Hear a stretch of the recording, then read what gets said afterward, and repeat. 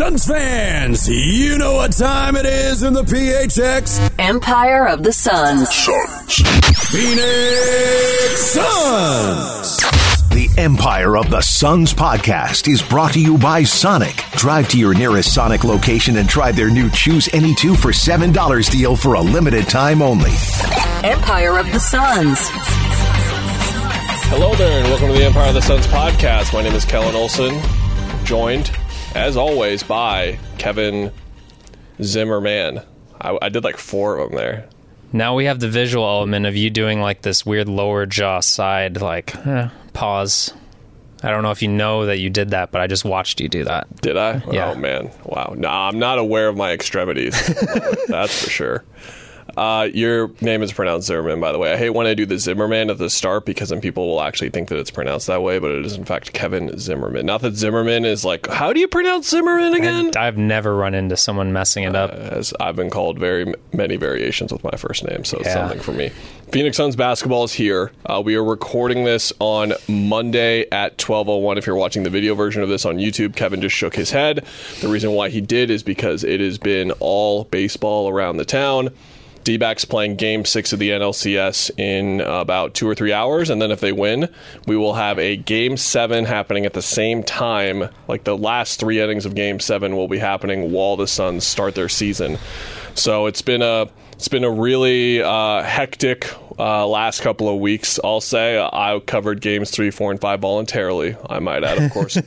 Congratulations, you played yourself. I'm playing myself over and over again here, having my head in a cycle going into the season. But I love it, man, because we got to see some postseason baseball. Boy, were Games 3 and 4 worth it. Boy, was Game 5 kind of worth it. I got to see 2 very strong men hit a baseball very, very far. That was kind of tight.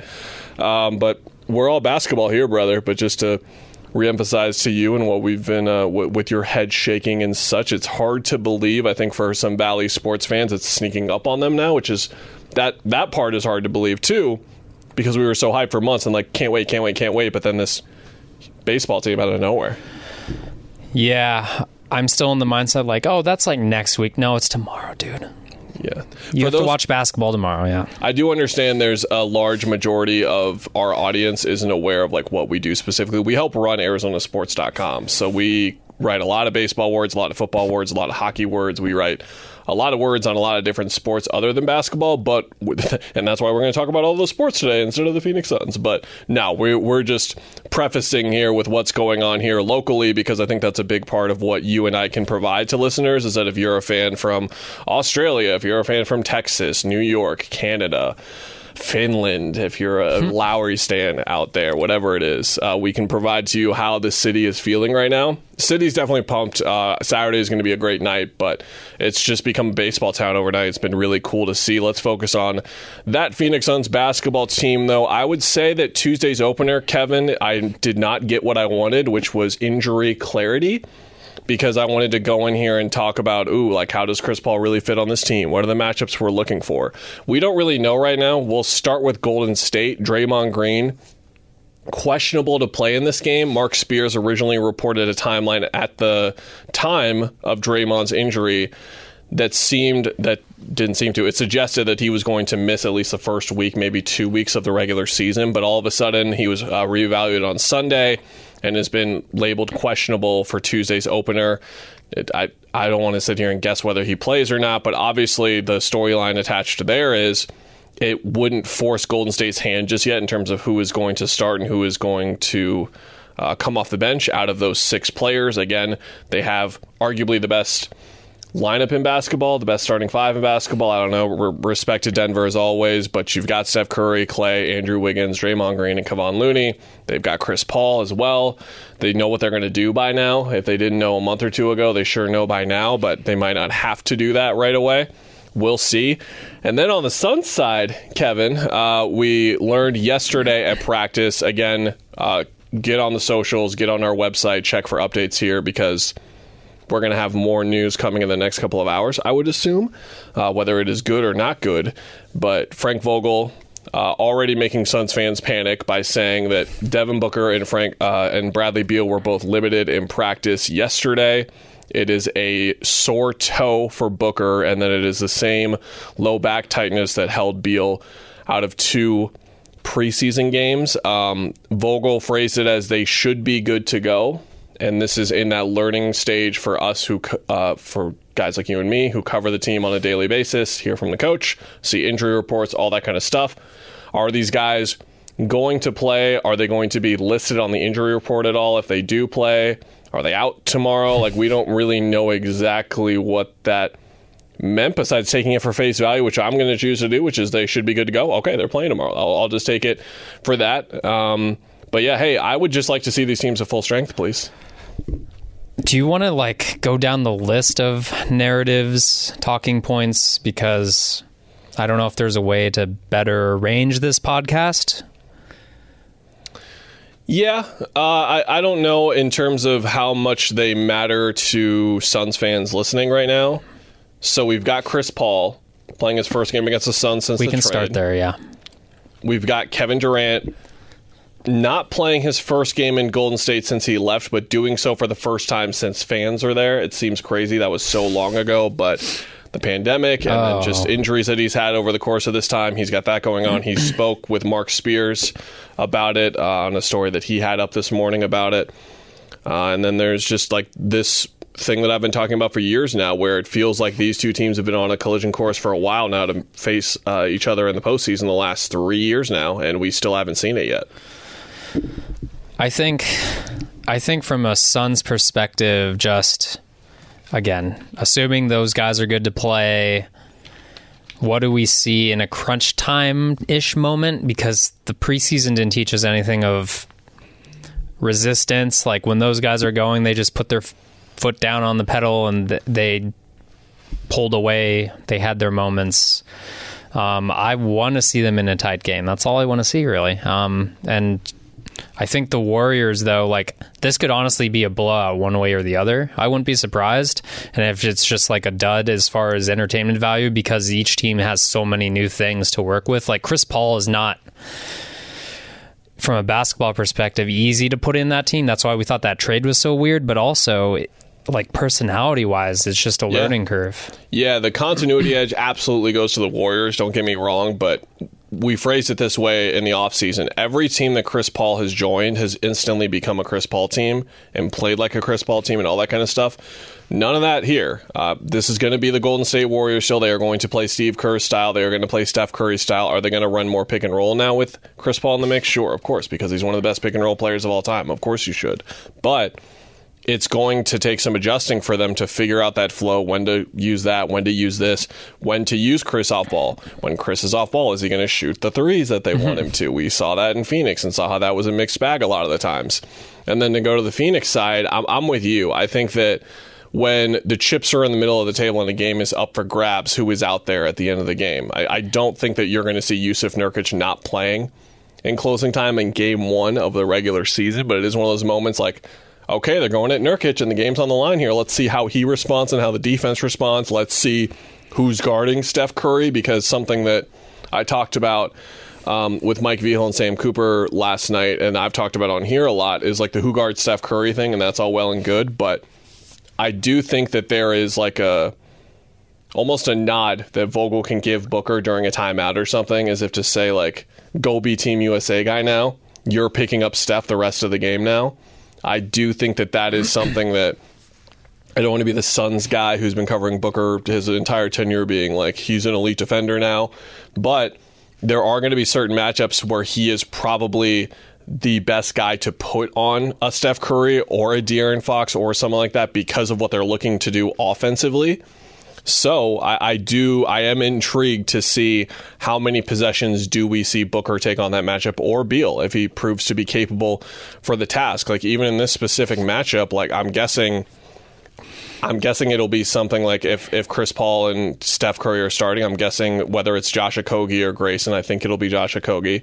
Okogie starts on Curry, and then Booker's guarding Chris Paul, and that's a matchup that he's going to have to take in and be on his P's and Q's, because guess who knows how Devin Booker defends and has been putting those back in the Rolodex, not on purpose, like I'm going to get traded one day and have this come back to bite you, but Chris sees everything, notices everything, He just records it all in the Rolodex. It's all in the database. So he's got that down, and that'll be, I'm particularly giddy to see those two guarding each other. I hope that Chris is guarding him on the other end, too. I think that would be a lot of fun. The closest we got was the All-Star game. Remember that, where Chris couldn't use his hand or whatever?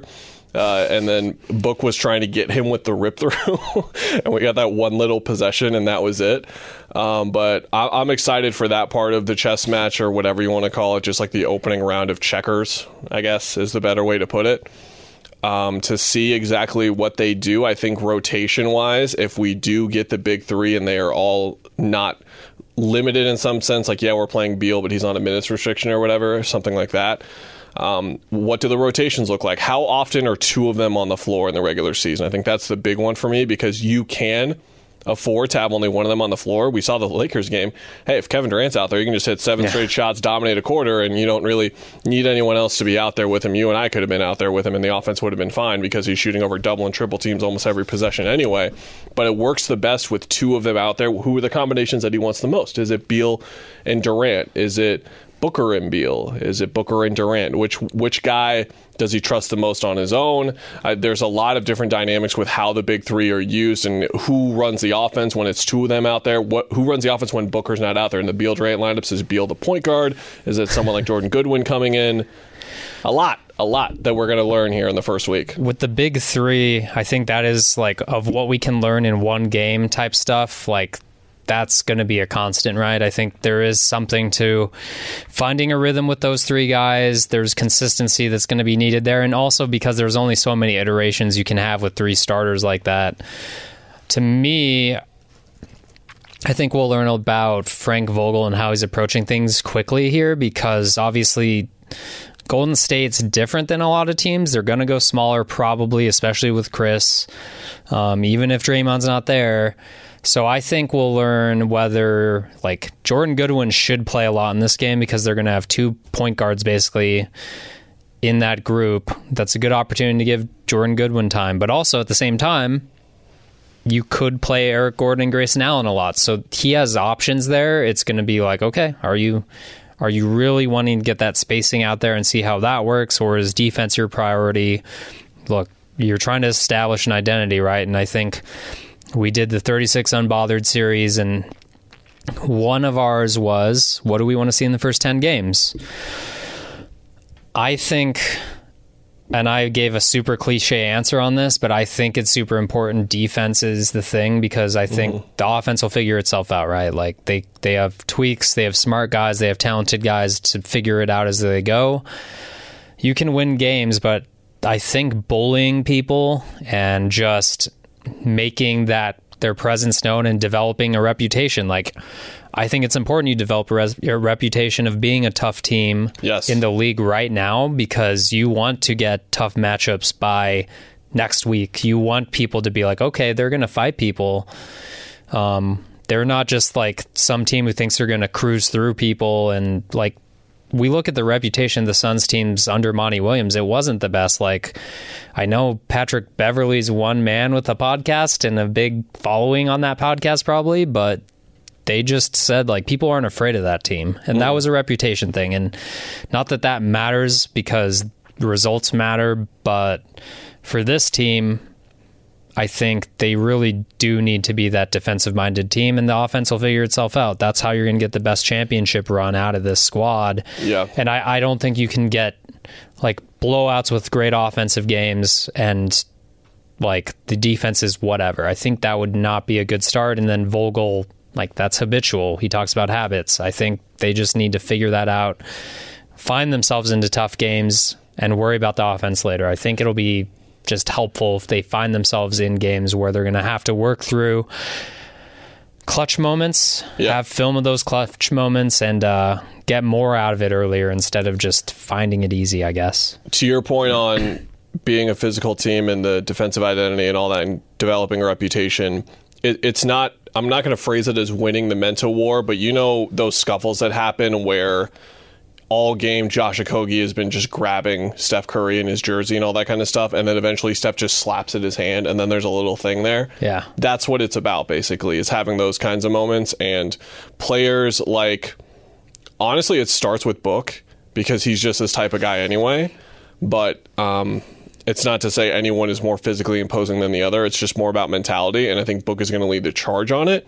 But then it's going to be on guys like Okogie. It's going to be on guys like Grayson Allen. It's going to be on guys like Eubanks. It's going to be on those guys, even someone like Yuta specifically, where it's like, will you stop running around and like bumping me, dude? Like, stop.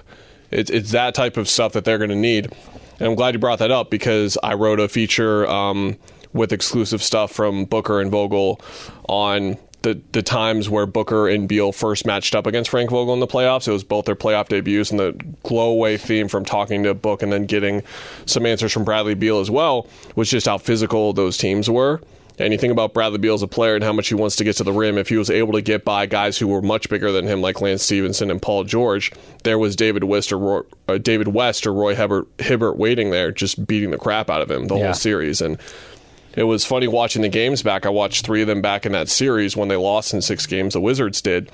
And he was getting to his spots. He had open jumpers, but he just wasn't making them anymore. And that's because those guys were just mauling him. And that is something that this team needs to get known for there from an identity perspective. And then from a schematic perspective, what I wrote about in the piece was just, you need to get the basics of everything down that Vogel wants you to do. Something that Josh talked about after the first or second preseason game was just his instinctual thing always being to switch this or do this in that quarter of a second read. And those reads are new now. Yeah. And Vogel does very specific stuff in those places. So all of that stuff needs to come together. And if they can get that stuff down by mid-December, 2 months in, if they can get that kind of stuff, that's when Vogel can really start to go crazy with what he does. Because Monty, as a defensive coach, he wasn't revolutionary. He was not versatile. But what those teams could do is play really solid defense and play really, really hard. They were top 10 in defensive rating all 3 years he was here. And then there were all those games that I wrote about where you could tell they were doing something very specific. Yeah. And it stood out because they didn't do it all the time, but when they chose to do so, they executed it really, really well. I think a lot of that had to do with Jay and Chris, to be fair. Yeah. But the point still stands, and that's what they can get from Vogel on a nightly basis now if they get down the schematic stuff. But if we're here in January and February and there's still a lot of loose ends showing up and they don't look completely connected and they're disjointed on some possessions, then you don't unlock the potential that's there. In the same way we talked about KD last year, and like it was like a 2 out of 10 in terms of what they could have gotten out of having Kevin Durant on their team. It's the same thing. And to what you're talking about and what we just brought up here with the rotations and stuff and who they're going to play, I talk about this all the time. We look at matchups and say, like, oh, this guy can't play, that guy can't play, and you forget who's playing for the other team. And it's like, they're going to play Dario at backup 5. So if you wanted to ever run KD at the 5 and try it right away, this is the game to do it. Yeah. Because you don't need to worry about Dario's a very physical player. I think that guys like him who aren't necessarily athletic and in that kind of way and aren't just like humongous strong men aren't thought of as physical, but Dario banged with everyone down there. He didn't care about playing that way. So he's a physical guy. But with that being said, you're looking at Kuminga off the bench, you're looking at Moody off the bench, Corey Joseph. Like, there are going to be windows in games here to try what you want. So whether it is using all of the offensive guys more so, or you do want to find a way to get Jordan Goodwin minutes on night one, you do want to find a way to get Yuta minutes game one, there are going to be opportunities across the league, because like even the Lakers, who we talked about on our last episode, like they're not the deepest team. We thought they had a great offseason. It was terrific. But once you get past guys 6 or 7, you're talking about some questionable names where you're not sure how they're going to play. You're talking about guys who are in their first or second year. So I do think that across the league and across the season, these aren't really like high stakes moments in that way, and it's not like you're playing the Denver Nuggets, who have 8 incredibly solid guys who are just doing everything every single night. Like, those teams don't exist right now, so you can be a lot more loose with what you want to do and try different stuff. I want to ask you one thing on the rotations. Do you think KBD or Nasir Little plays in game one? I think they will, especially because it's the Warriors. I would guess KBD. I I'm just picking a name out of thin air. So are you going with him as guy 9, basically? I think so. Yeah, I mean... Over Yuta? Yeah. Okay. Yuta, you could argue, just should play those minutes right now. I think he's guy 9 already. Yeah. I don't know who guy 10 is, and that's where I think we'll see. I think it could be between halves we see a different guy type situation. You brought up a good point, though, real quick. Just replacing that many role players, but also replacing guys who were the defensive voices, and also, like, whatever you think of DA, he was the backline voice of that team. He played the very strong majority of the center minutes on the backline. So who is like that voice who's like, yo, we're at the very baseline of what this scheme is. You guys are screwing it up, getting on people, a player, not just Frank. I think that's going to be super interesting to develop. And again, it's probably has to be Book or KD. It can't be any of these role players because, again, they don't really have someone who can command. Maybe Josh Okogie. I don't know if he's like that dude to be super vocal and that kind of thing. Maybe Nurk helps. Does Drew Eubanks be comfortable if he's playing a lot, especially in this game where there's not a lot of bigs that Nurkic matches up with?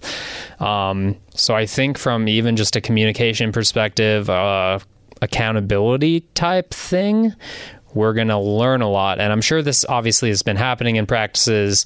Maybe you know more than me because you've been out at those practices and seen like the openish portions of them, whatever. But I've seen people try work on their free throws. That's all I've seen all year. So that's going to be super interesting to see, just watching how they interact with one another, watching who is like, come here, guys, we screwed up that rotation, whatever.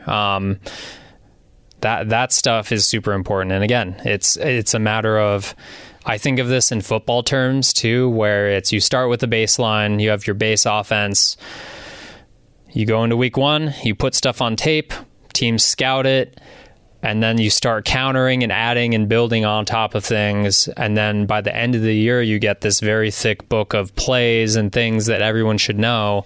But if you don't get, if you're not crisp right out of the gate here, then you're working on yourself instead of working on, over scouting and out scouting the opponent at some point. And I think, again, that's super important. And it's about getting ahead, I guess. Promise I'm not doing the bit here just to torture you with the weeks we've been having here and how busy we've been, but we're going to play a guessing game. Okay. Yeah. Who is the first guard that you think of in terms of the most difficult matchup, the most difficult guy to scout, that kind of thing? You're worried about guarding this guy. In the NBA? In the NBA, at guard. At guard. Who do they play in the first game? Stephen Curry. Who is the biggest matchup problem defensively from a jumbo wing perspective, a big, bulky, powerful kind of primary initiator?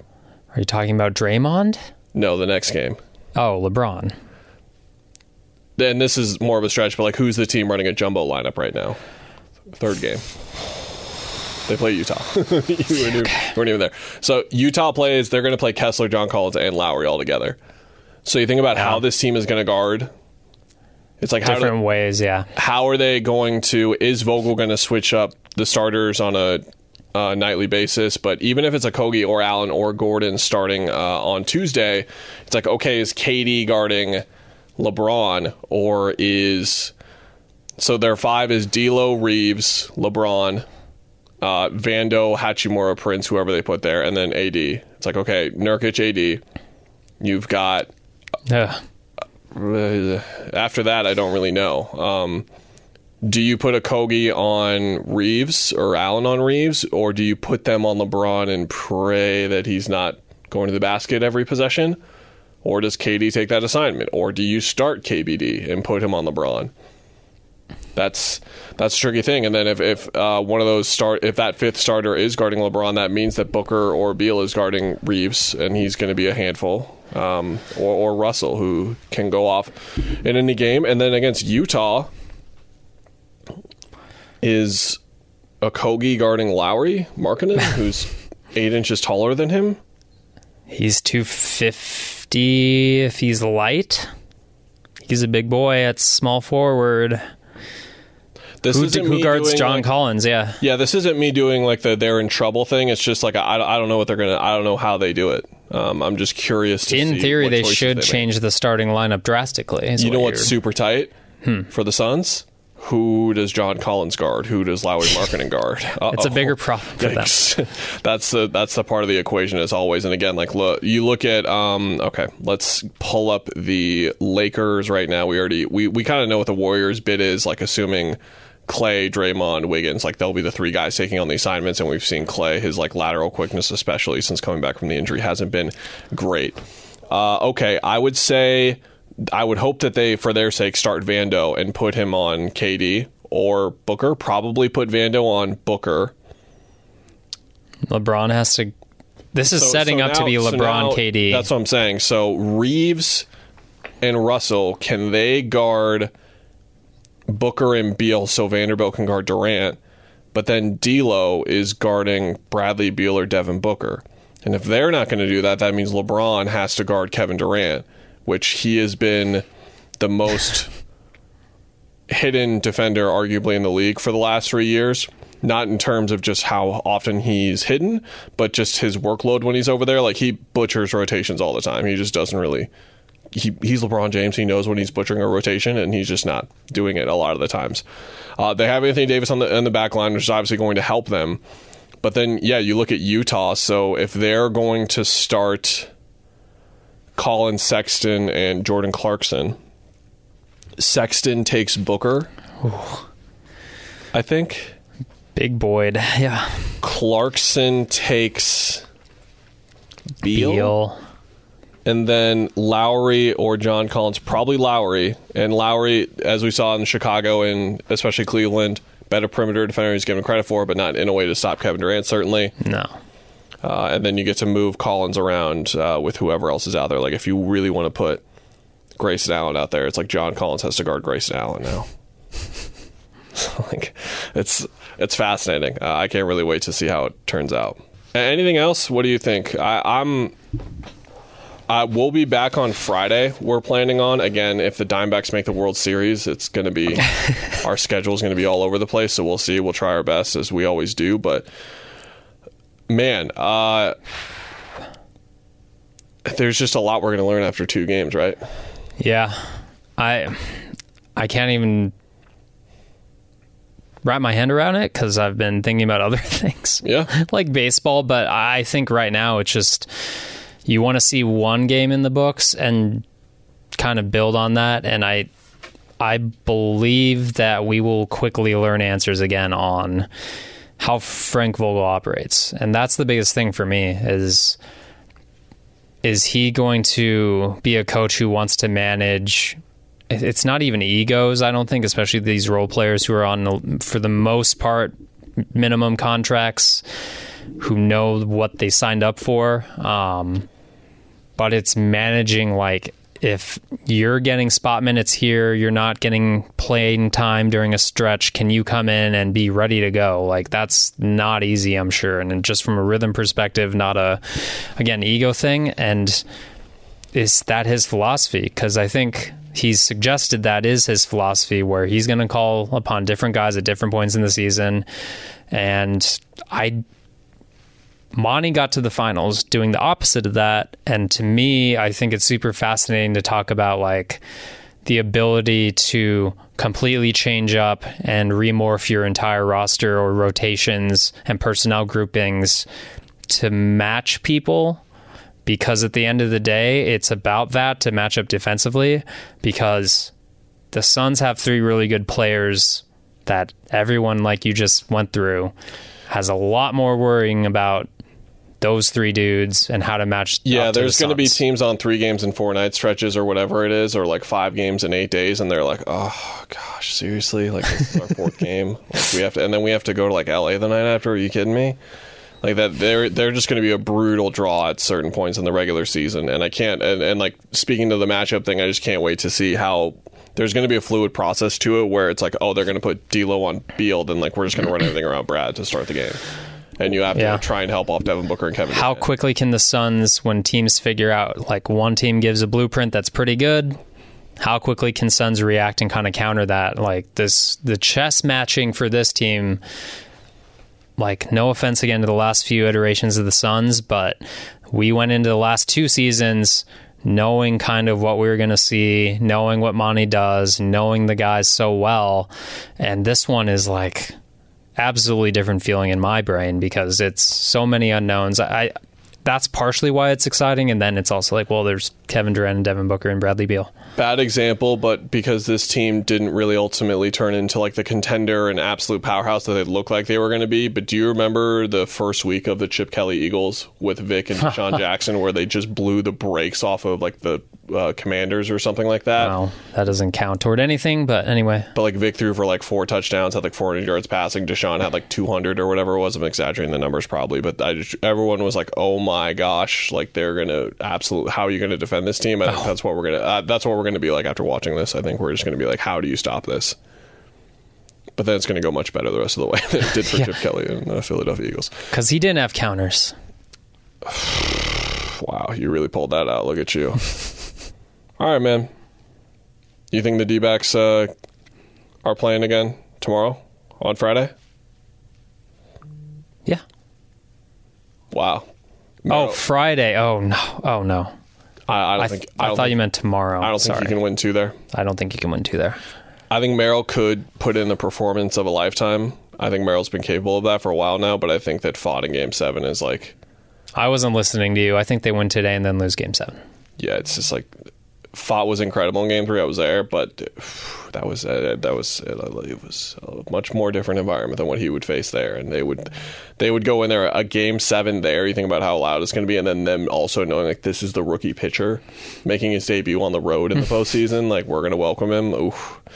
But I don't know. That's the beauty of sports. Merrill could go out there, throw 8 scoreless, and then anything happens in a Game 7 after that, man.